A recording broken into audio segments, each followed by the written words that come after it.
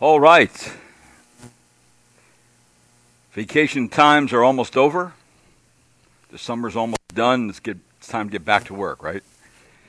And so we want to look back into the Word of God. We want to look back into Ephesians, and we're continuing in this book.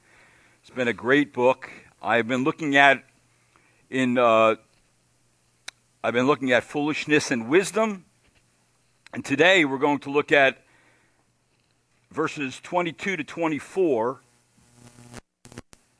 that starts talking about marriage. And today I'm going to be looking at a special kind of submitting for wives. Let's read the passage.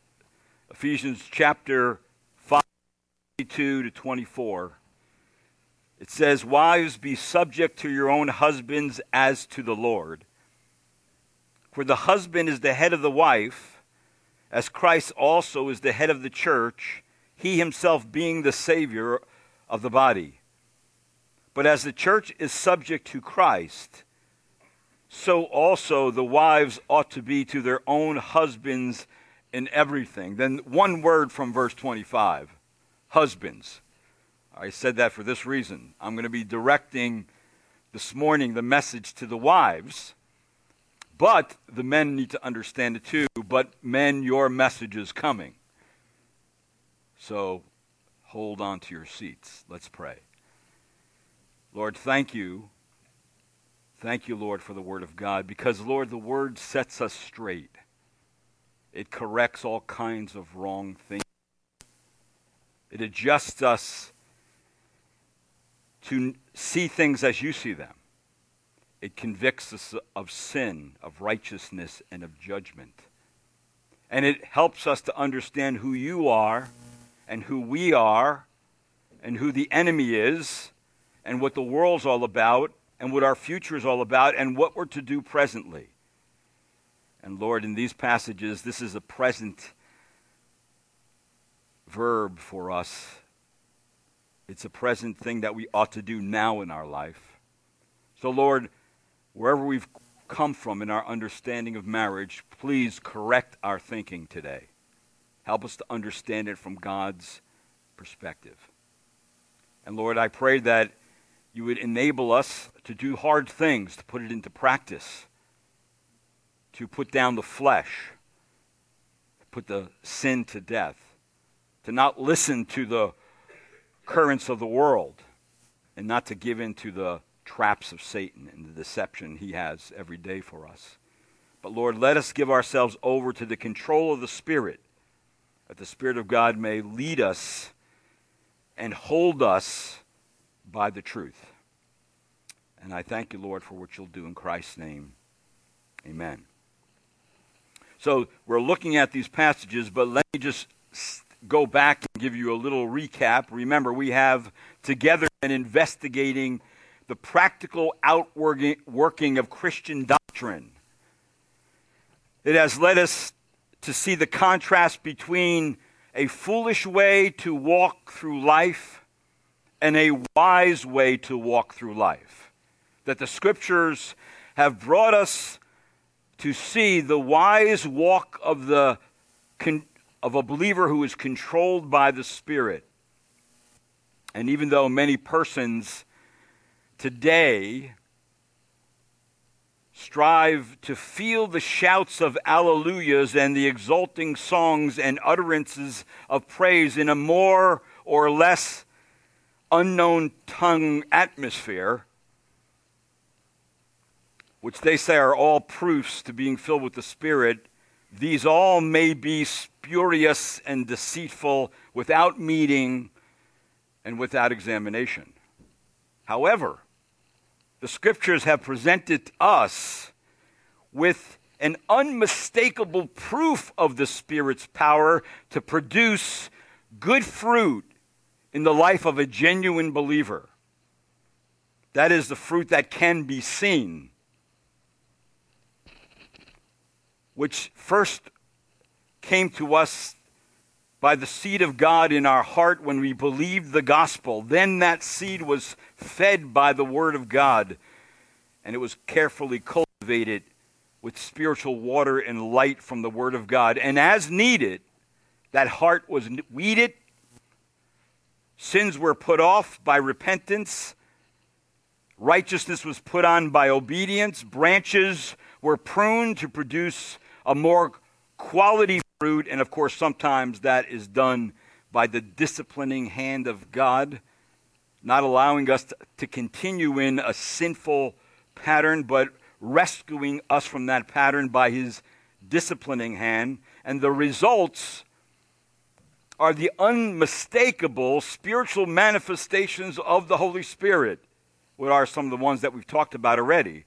That the filling of the Spirit produces a balanced, careful, and wise walk between doctrine and practice, in contrast to the deeds of the flesh, which produce a walk according to fleshly desires, old sinful patterns, and the dictates of a world system that is opposed to God.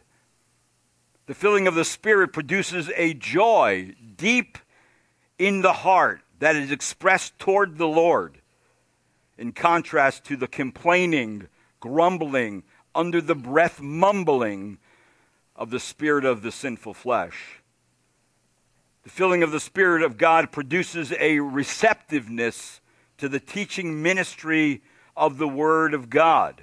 It is equated with being Word-filled. In fact, Colossians tells us in chapter 3 and verse 16, "Let the word of Christ richly dwell within you with all wisdom, teaching and admonishing one another with psalms and hymns and spiritual songs, singing with thankfulness in your hearts to God." So being Spirit-controlled is also being Word-controlled.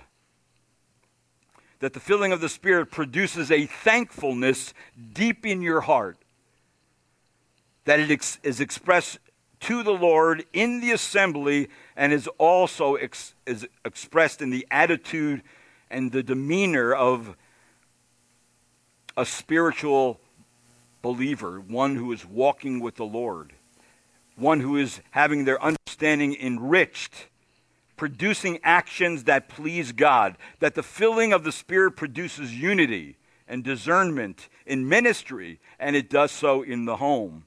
That the filling of the Spirit will demonstrate dedication to God and a nonconformity to the world, in contrast to the transformed heart that was at one time not bent towards knowing and doing the will of God, but now in Christ, controlled by the Spirit, is now bent towards knowing, doing the good and acceptable and perfect will of God. And of course, now the Holy Spirit of God produces harmony in relationships. Of course, the relationships that we're looking at now will be starting off the husband and the wife relationship in marriage. Now, the passage last time concisely gave us 4 terms connected to being controlled by the Holy Spirit, which when a believer, or when believers are controlled by him, they bear the visible fruit of speaking joy outwardly by psalms, hymns, and spiritual songs. And I've already covered that. Singing joy inwardly in your heart to the Lord. Thanking God for everything all the time. Giving thanks, and then submitting. So they're speaking, singing, thanking, and submitting. That means the willfulness to submit ourselves to God's authority structures. And that's where I kind of left you last time. I left you with that 4th one, but that 4th one kicks us into this next section of Scripture. That the supreme condition of the filling of the Holy Spirit of God is submission to Christ, to knowing and doing the will of the Lord. In verse number 21 of chapter 5, it says simply this, "And be subject to one another in the fear of Christ." Now, the term to be subject, as I mentioned last time, is used in a military sense of soldiers submitting to their superior. So technically, it refers to willfully putting yourself under a leader.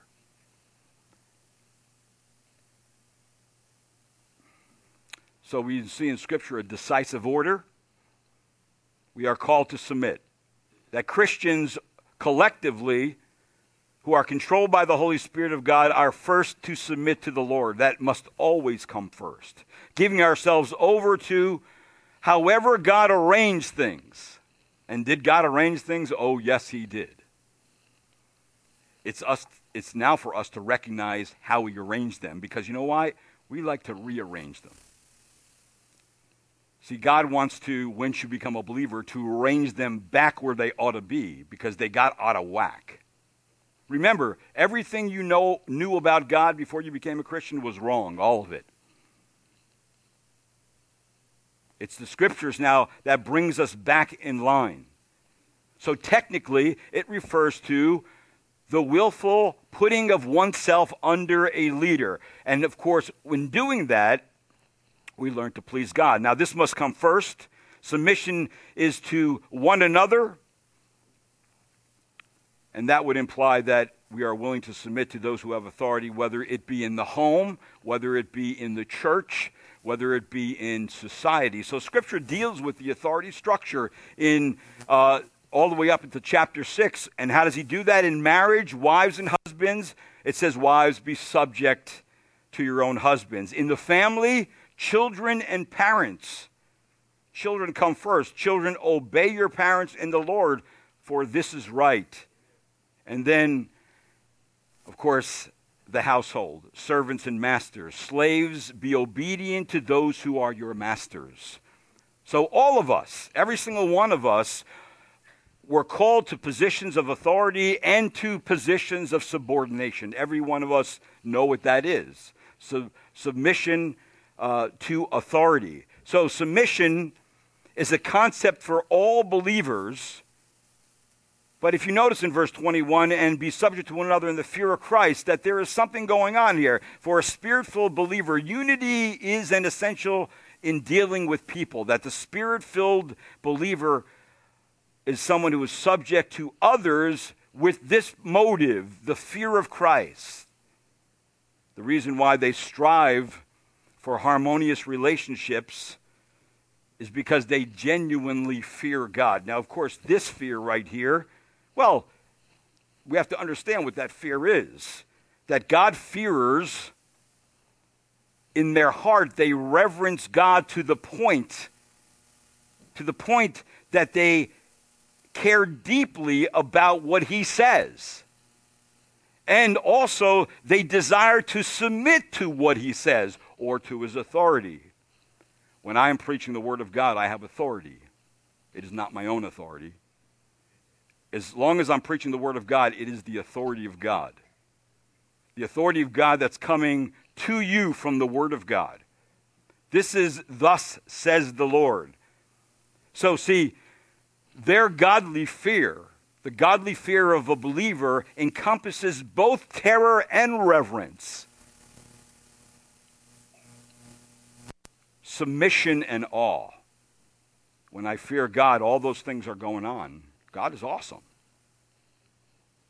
God is like no one else. He cannot be compared to anyone else.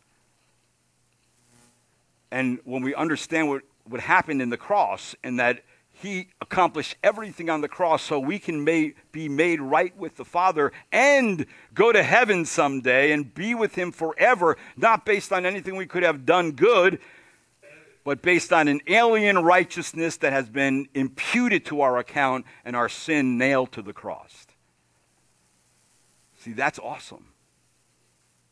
But also that includes us reverencing God. Now, why don't people reverence God? Why is it that people are not righteous? They don't seek God even though they say they do. They are not good. They use their tongues to deceive. They are always full of cursing and bitterness. They are quick to eliminate those in their way.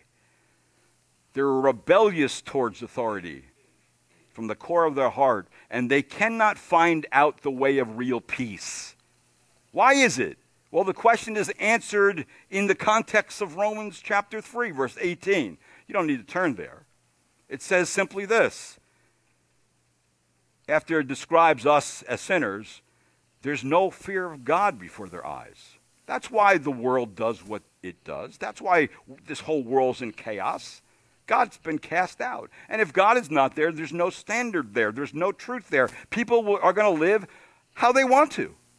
People live how they want to. And don't question that, because that's the norm of the day. You don't question people. Well, you know what?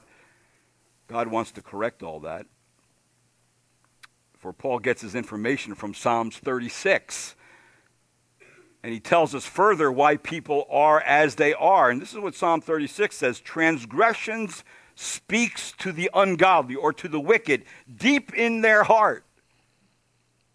What does that mean? You know what it means? It means that sin is their master. Their desires and passion are their master. That's what controls their life. Right? And here it concludes, and there's no fear of God before their eyes as long as I like my sin, and believe me, sin will give you pleasure.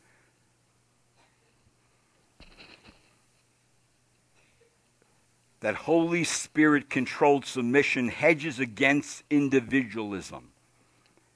It hedges against independence, which only leads to selfishness. It always leads to selfishness. It's all about self.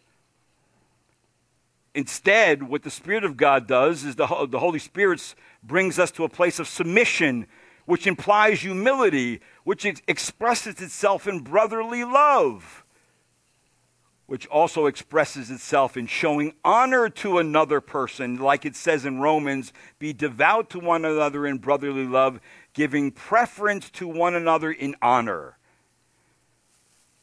See, we seem to peaceably get along with people because we are not insistent on our own way when we learn this submission. It doesn't bother us if something doesn't go exactly our way when we learn to submit properly, when we learn to esteem others higher than ourselves. In fact, it's shown also in counting others better than ourselves. No matter who they are, like it says in Philippians, do nothing from selfishness or empty conceit, but with humility of mind regard one another as more important than yourselves. In each of those passages, it is the love of Christ that controls believers, and this is how believers imitate God. Biblical love involves obedience, but biblical love carries with it obligation. Christians are called to submit to the divine order of how God arranged things. In the first place, marriage comes into view in our passage.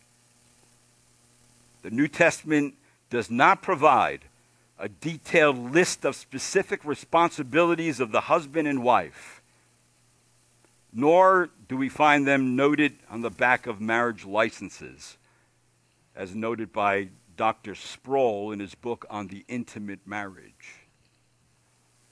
Matter of fact, you're not going to find them anywhere. However, the Lord did ordain the institute of marriage. He also regulates marriage by giving to us His word and the role and responsibilities of that institution.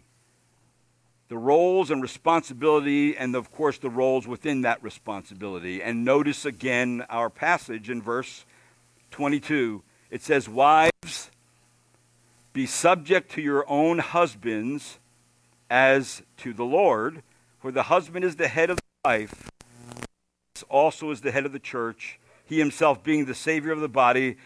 And of course the term head implies authority. All of us know well that what Paul says here is not popular. It is not a popular concept. In fact, the Apostle Paul has been called a male chauvinist because of this passage. He has been called an anti-feminist because of it. And you may be thinking now, come on, Pastor Bobby, listen, we live in a modern day here. You're taking us back to ancient times. Now, this is not ancient times. This is the will of God. This is the will of God. So the passage has been determined by many as being biased and outdated and considered useless for intelligent people to consider, let alone practice that as a legitimate lifestyle. See, the world is constantly pressing upon our minds that there are more up-to-date ways of how we should conceive of marriage and the family, all right? And we have multitude of definitions of that today. The states and the government should stay out of that, but they tend to want to dabble in those things, and they mess it up every time. See, they are not tolerant of biblical views. In fact, they are quite militant towards biblical views.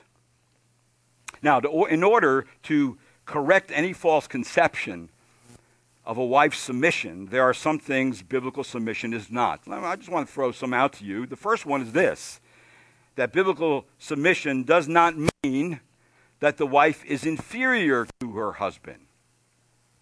That Jesus Christ, remember, was not inferior to Mary and Joseph when the scriptures tell us and says when he was a child in Luke chapter 2 verse 51, he continued in subjection in them or to them. Secular culture rejects the concept of submission, and accordingly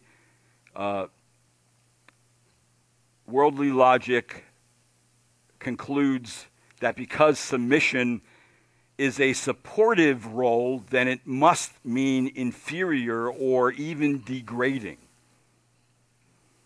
Now, many theologians have suggested, I think in a good way, how we should think about biblical submission. That a good way to view biblical submission is to consider the Holy Trinity. The Trinity is understood as an essential unity with an economic subordination. That's a theological way of saying it. In other words, the Trinity is one in essence and three in persons. Three members of the Trinity are equal, though, in glory and value and power and holiness and omnipotence and omniscience and all kinds of other qualities. That the Son is no less divine than the Father. All are fully God, being co-eternal and co-essential. In God's plan of redemption, one can see that there are levels of subordination. That the Father sends the Son to redeem the world. The Son doesn't send the Father. So the means that the Son was in some way in a subordinate role to the Father there, that the Holy Spirit is sent by the Father and the Son, yet they are equal to the Father and the Son. So you see, Christ willingly submitted to the Father without a word of protest. That is what we Christians are to imitate, the willingness to submit ourselves to authority. The Father has authority over the Son, but it is not because the Son is inferior to the Father. Jesus is fully God, and the Father and the Son are perfectly equal, but they are in different roles. Roles are simply not a measure of superiority or inferiority. Roles are a means God uses to accomplish his purposes. In like fashion, the submission of the wife in no way implies inferiority. Instead, it teaches the necessity for order and structure in the home, for a division of responsibility throughout the home. Also, submission does not mean a wife becomes a slave. In creation, a woman is not called to subordination of a slave to a tyrant. No, but a woman's subordination is the subordination of a queen to a king. Yes, she is under the authority of the king, but not his slave. Eve's role was that of a helpmate to her husband, that of a queen to her husband. See, what God saw fit to create her as is a helper suitable for Adam so that he would not be alone. When God created Eve, what did Adam say when God brought Eve to him? Did he say, "A slave, just what I always wanted"? Did he say, "Thank God for this object that I can exploit at my pleasure"? No, this is what he said in Scripture. Genesis chapter 2, verse 23 and 24. "This is now bone of my bones and flesh of my flesh. She shall be called woman because she was taken out of man. For this reason, a man shall leave his father and his mother and be joined to his wife, and they shall become one flesh." See, the man and the woman were equal in dignity and value and glory, and they were equal in every respect except one: authority. A king and queen are equal in every respect. At least they should be, except one: authority. The king has the authority. That's why it says in Proverbs, be careful when you come before the king. Why? The king could just say this. You know what that means? Take off their head. And he can do that at his whim because he has full authority. Actually, a wife is never more free than when she is in submission to her husband, for then she is free to be all that God intended her to become. Submission also does not mean that a wife never opens her mouth, never has an opinion, and never gives advice. For it says in Proverbs 31, verse 26, she opens her mouth with wisdom, talking about Lady Wisdom. Submission does not mean that the wife becomes a wallflower who folds up and allows her dormant. No, according to the Word of God, it shows, God tells us that God's wise wife made good use of her wisdom and talents and abilities, and she did it for her husband and her home. So in marriage, the man is the head. He has the authority. The role of leadership is assigned to the man, not the woman. To God, a role is never a measure of someone's value. It is an expression of divine order and wisdom to get a job done. So then, ladies, submission is your divine calling. It's a divine calling designed by God, not by man. In marriage, man and the woman are completely equal in value and importance, but they fulfill unique roles that gloriously complement each other for a greater good. If I ask wives today, and even if you're not a wife, but you're going to be one someday, if I were asked wives today, do you want to be a blessing? Hopefully the answer is yes. Well, there's a great opportunity this morning to be one before the Lord and learn really what the will of the Lord is, and then practice it in your marriage. So I'm saying this morning is this, and we're going to look at our text right now. I'm saying this. That's all introduction to where I'm going. That there is a special kind of submitting for the wives. A special kind of submitting for wives. So let's look at it. And be sure that when you look at these things, brethren, that it is not a passage on the inferiority of women to men. It is intended in this passage to show us the Christian marriage relationship. The Christian view of marriage must be governed entirely by the teaching of Scripture, and only can be fulfilled and understood as we understand the doctrine of the Lord Jesus Christ and His church. Now, I know that because of sin and a distorted view of marriage, some have lived the implications of that. Some know the pain of divorce and separation. Children know the pain of divorce and separation. And yet, once we become believers, God now begins to correct our view of how he intended it to be. Because he is the master designer. He has the blueprints. And so when we follow those blueprints, then we can actually enjoy the marriage relationship. And so let's look at why is submitting for the wives special? Why? 3 things. And here's the first one, and I want you to see it in the Bible. It is special, firstly, because it has a special kind of motive. Look at verse 22.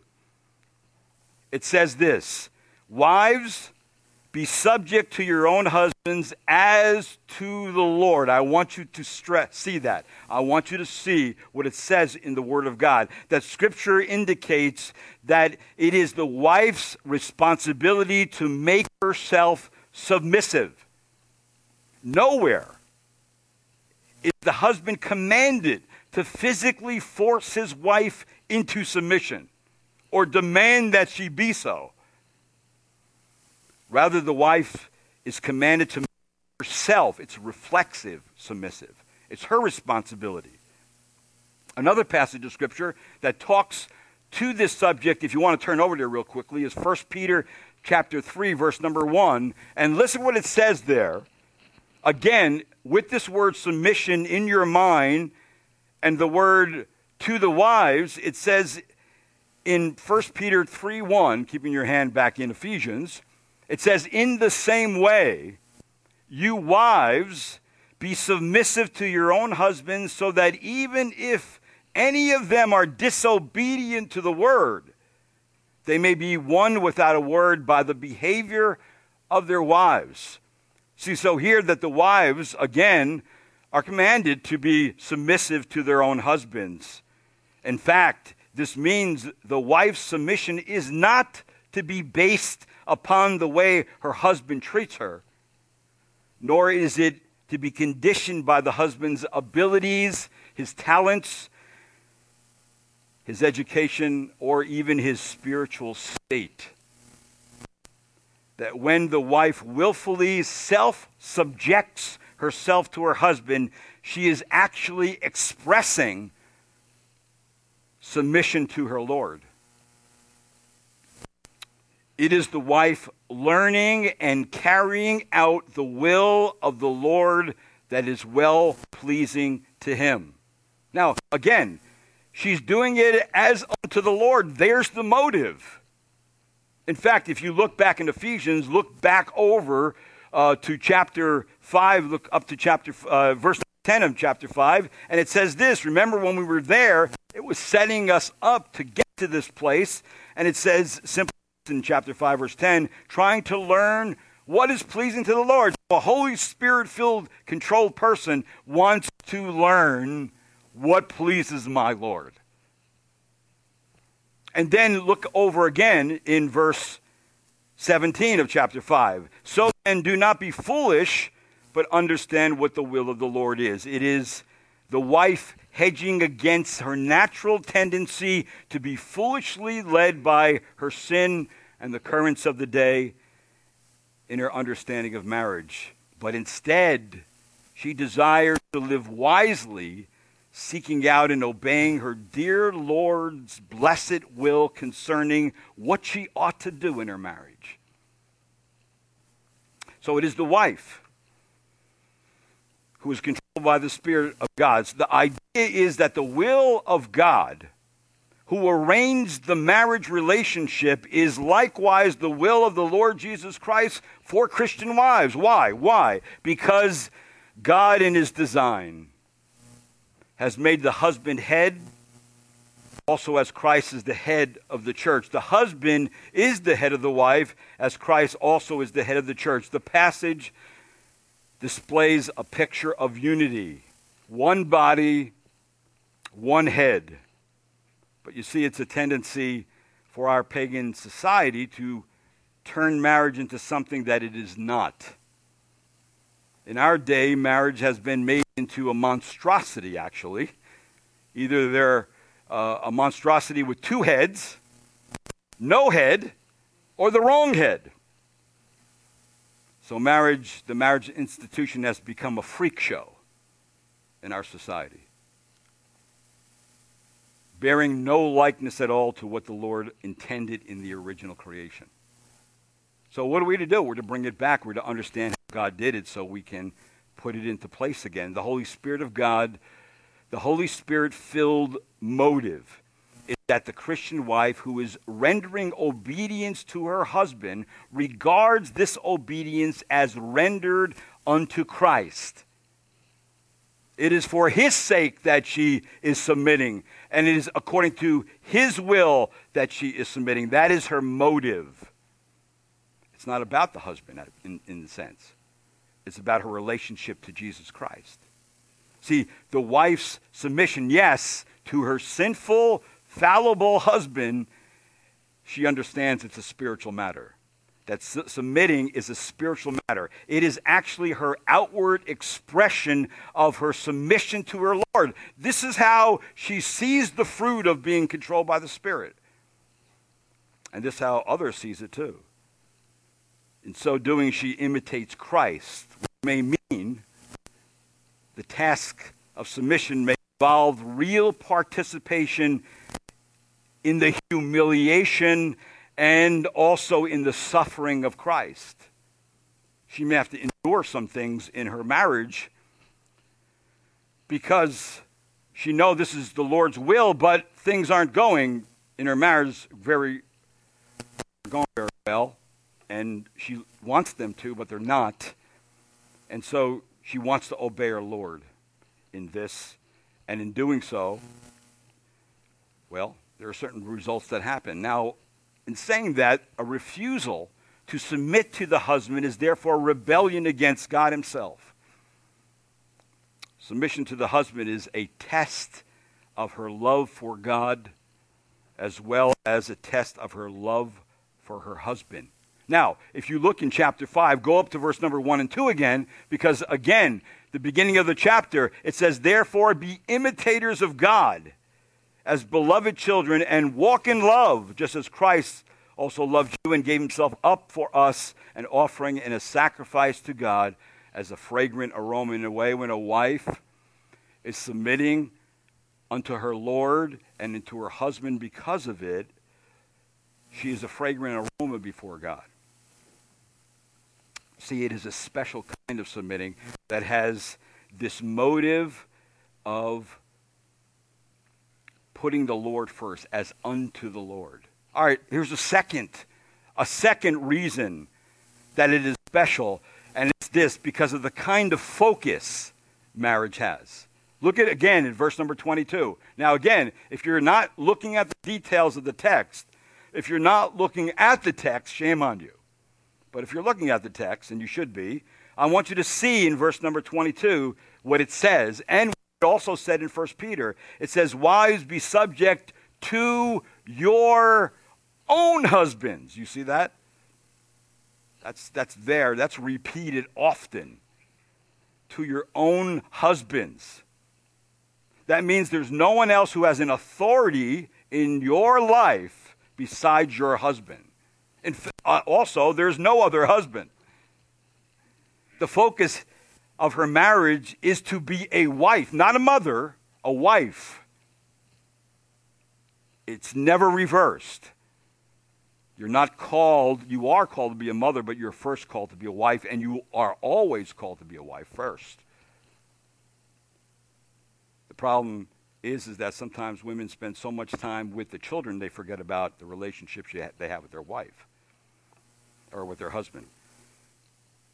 See, it should never be reversed. See, it says here, be subject to your own husbands. It really means to your own particular husband, to the only one belonging to you. And your husband does belong to you. So, in other words, the Spirit-filled woman recognizes that her task is to help him. And boy, does he need help. She's concerned about him. She loves him. And in other words, she's willing to live for him. As a man is willing to die for her, she is willing to live for him. She is a willing domestic engineer. That's what a wife is. And her husband is first. Yes, the Lord is first, but her husband is the one she has to deal with every day. She is to help him because that's how it was first created in the beginning. In fact, I want you to take your Bibles for a minute. Turn to the book of Proverbs, chapter 31. See, the Proverbs says something about the wise woman. There are several passages I want to look at, but look at Proverbs 31, verse number 1. Here is a mother giving advice to someone who's going to be a king.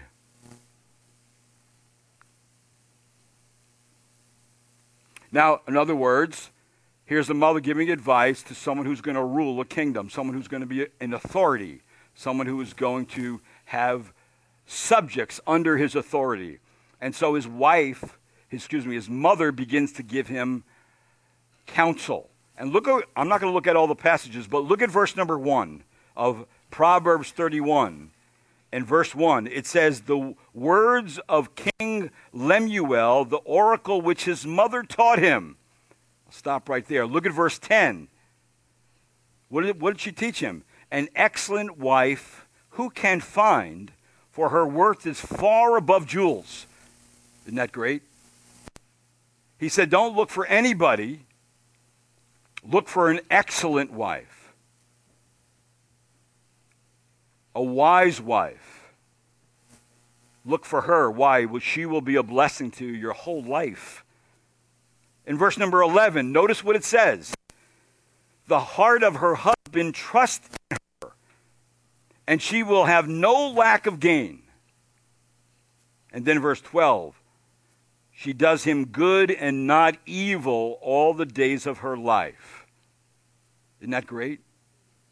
Isn't that great that a wife can do this position that God's given her in this world?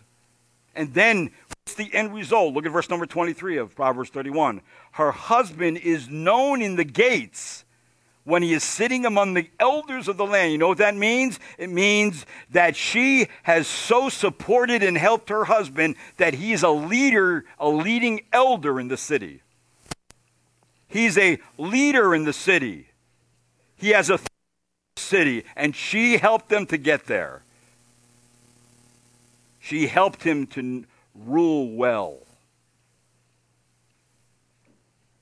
So submission means that the wife puts all her talents, abilities, resources, and energy at her husband's disposal. Submission means that the wife yields and uses all her abilities under the management of her husband for the good of her husband and her family. Submission means that she sees herself as part of her husband's team. She is not the husband's opponent, fighting against him or trying to outdo him. She is not merely an individual going her own separate way in her marriage. She is her husband's teammate, striving for the same goal. And she has ideas, and she has opinions and desires and requests and insights, and she lovingly makes them known to her husband. Because she knows that on any good team, someone has to make the final decision and plans. She knows that team members must support the team leader, his plans and his decisions. If not, there will be no progress made, and confusion and frustration will result, and the focus will become fuzzy or even non-existent. In other words, it is special because of her focus. Her focus is on her husband, on her own husband, not other men. She keeps her mind clean and pure from those kind of things. If she doesn't, you're not going to be focused on your husband. Likewise, for a man, he's not going to be focused on his wife. He's going to be able to love his wife the way he ought to if his mind's getting pulled in all kinds of directions. And there's one last one. There's one last one, and it is special because it has a special kind of order to it. It is special. Her submitting is special because it has a special kind of order to it. Now look at verse number 23 and 24. It says, for the husband is the head of the wife, back to Ephesians, as Christ is also the head of the church, he himself being the Savior of the body. But as the church is subject to Christ, so you wives ought to be to your own husbands in everything. What do I mean? Well, it's the reverse order of what happened when humans fell into sin. Women were helpmates. They were helpmates to their husband. And she was to fulfill what was lacking in man so he could function as Lord of creation.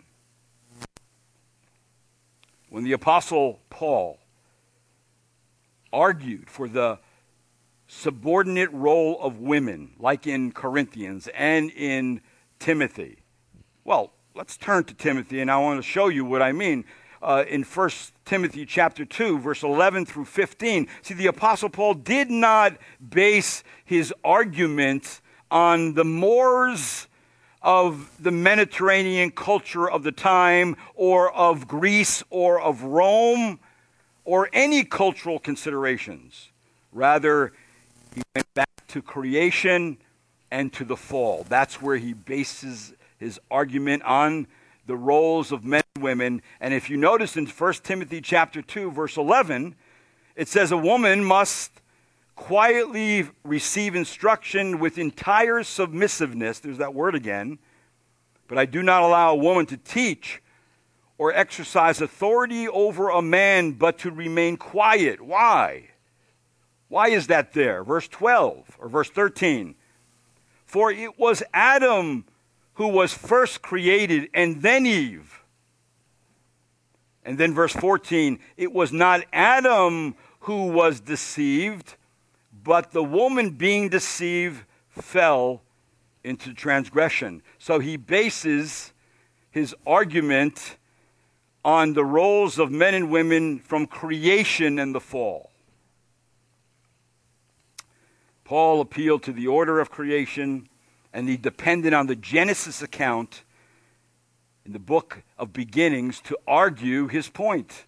So before sin entered the world, the husband was the head of the wife, and the wife was willfully subjected herself to him as the head. That's how it was in the beginning. But when Eve fell in her disobedience to God, and Adam followed, God's order was sabotaged. That's the problems that we have today. This very thing is the problem. So in the state of sin, God's order is disturbed in two directions. What directions are they? Well, our answers are found in Genesis 3:16.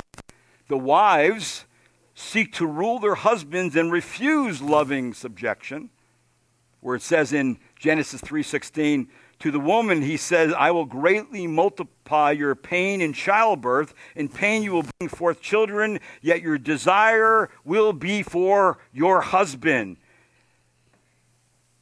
When sin entered the world, it, according to John Piper, it twisted women's intelligent, willing, happy, creative, articulate submission toward a manipulative flattery or sweet talk in some women, and then in others a brazen insubordination.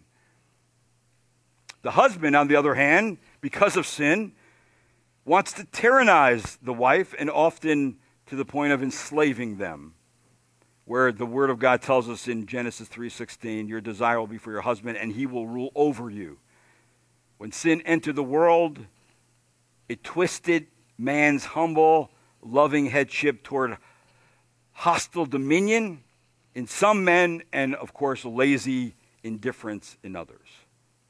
And that's when sin came in, and that's the problem we have. See, the problem comes in marriage when the wife wants to usurp the authority given to the husband, or when the man doesn't want to assume the responsibilities of leadership and refuses to act as the head of the household, deferring all the decisions to his wife. That's where it all comes in. That's where the problems come in, right there.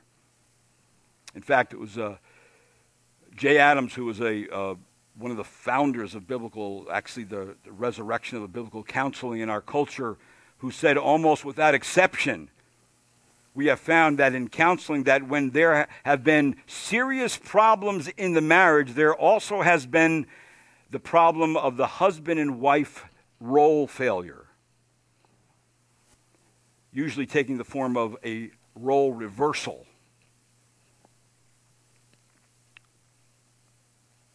According to John Piper, in the Bible, the differentiated roles for men and women are never traced back to the fall of men and women into sin. Rather, the foundation of this difference is traced back to the way things were in Eden before sin warped our relationships. The differentiated roles were corrupted, not created by the fall. So what does Christianity do? What does being controlled by the Holy Spirit do? It brings, Christianity makes the difference in the husband and wife experience, that Christ makes the difference in the husband and wife experience, that the supreme condition of the filling of the Holy Spirit is submission to Christ, a knowing and doing the will of the Lord. It is carried out from a growing love for the Lord Jesus Christ and a desire to be pleasing to him from the inside out. So then, Christian wives, this is not a suggestion in Scripture. This is an imperative. It is a command. You must obey, not primarily for the benefits that you and your husband will receive, but the bottom line would be this: in order to exhibit the relationship of Jesus Christ to his church. And of course, the church of Jesus Christ is submitted to him. It must be, or it cannot work. In fact, the submission that she is to offer is to be extensive. In Ephesians 5:24, it says, "But the church is subject to Christ, so also wives ought to be to their own husbands in everything." That the wife's submission to her husband then is to be extensive, but not necessarily total or unlimited. And so she is to obey him in everything except that which contradicts the word of God. She is to be her husband's helper, and she is to do that. She cannot do that, actually can never do that, if she manifests a contentious or inconsiderate or uncooperative spirit in her home. So see, when the Christian wife does what God intended a woman to do, when the Christian wife and wives are what God intended a woman to be, that is when the woman is most free. Because that is how God created her.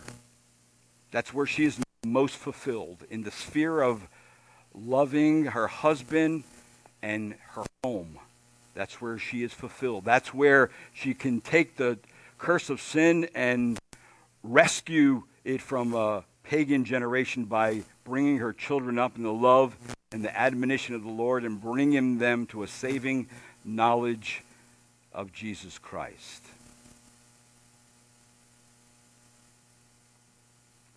So when both the husband and the wife are walking in the Spirit, they tend not to drift away from one another. They tend not to let bitterness and hatred get a foothold. They tend not to really deal with words and wrongful attitudes. No, the Holy Spirit leads them to grasp the true conception of marriage, where the wife and the husband are submitting to Christ as their head, and they're submitting to others in members of the church, but in a very special way, the wife willfully and joyfully self-submits herself to her husband, who has been given the role by her dear Lord as head, and she understands that, and she thinks that it's a very wonderful and a glorious thing. See, it's special. It's special. In fact, Christianity restores the divine order that was lost in the fall in marriage, with all its happiness and its potential, all that it could be. And it makes it a special kind of submitting that the wife gives because it has a right motive, it has a right focus, and it has a right order. When she learns to live according to that, then that's when she is doing what pleases her Lord. That's when she is imitating the relationship Christ has to the church, and the church has to Christ. She's like the church in that sense. So I pray this morning that you may be able to think about that and readjust your thinking about the institution of marriage. Remember, I spent time on the wife, but I'm getting to the husband. And husbands, your responsibility as head is much greater. Much greater. So you need to be here. Now, next week we have our missionary coming, and then the week after I'll be dealing with that passage of Scripture. So I pray that this morning you would use it. Wives, you would implement it, pray about it, incorporate it, practice it in your home. And I pray that you would do it with the right motive, with the right focus, and when you do so, it brings the right order back into marriage as God intended in creation. Let's pray. Let's pray. Lord, we thank you this morning for the Word of God. We thank you for its instruction. And I pray, Lord, that you would help us to think about it, that you would give us direction as to where we are not practicing it, where we are thinking wrongly about it. And I pray, Lord, that you would help all wives to be able to see that their role that they have and how glorious a role it is. It is the role God himself has given them. And I pray, Lord, they would learn to function in it in a biblical way.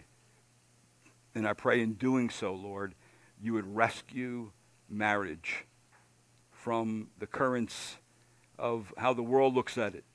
And you would rescue marriage in the church, and that marriages would come to be a picture of how Christ loved the church and how the church submits to their loving Lord. I pray that for us today, Lord. Thank you for the Word of God, and I pray in Christ's name. Amen. Now this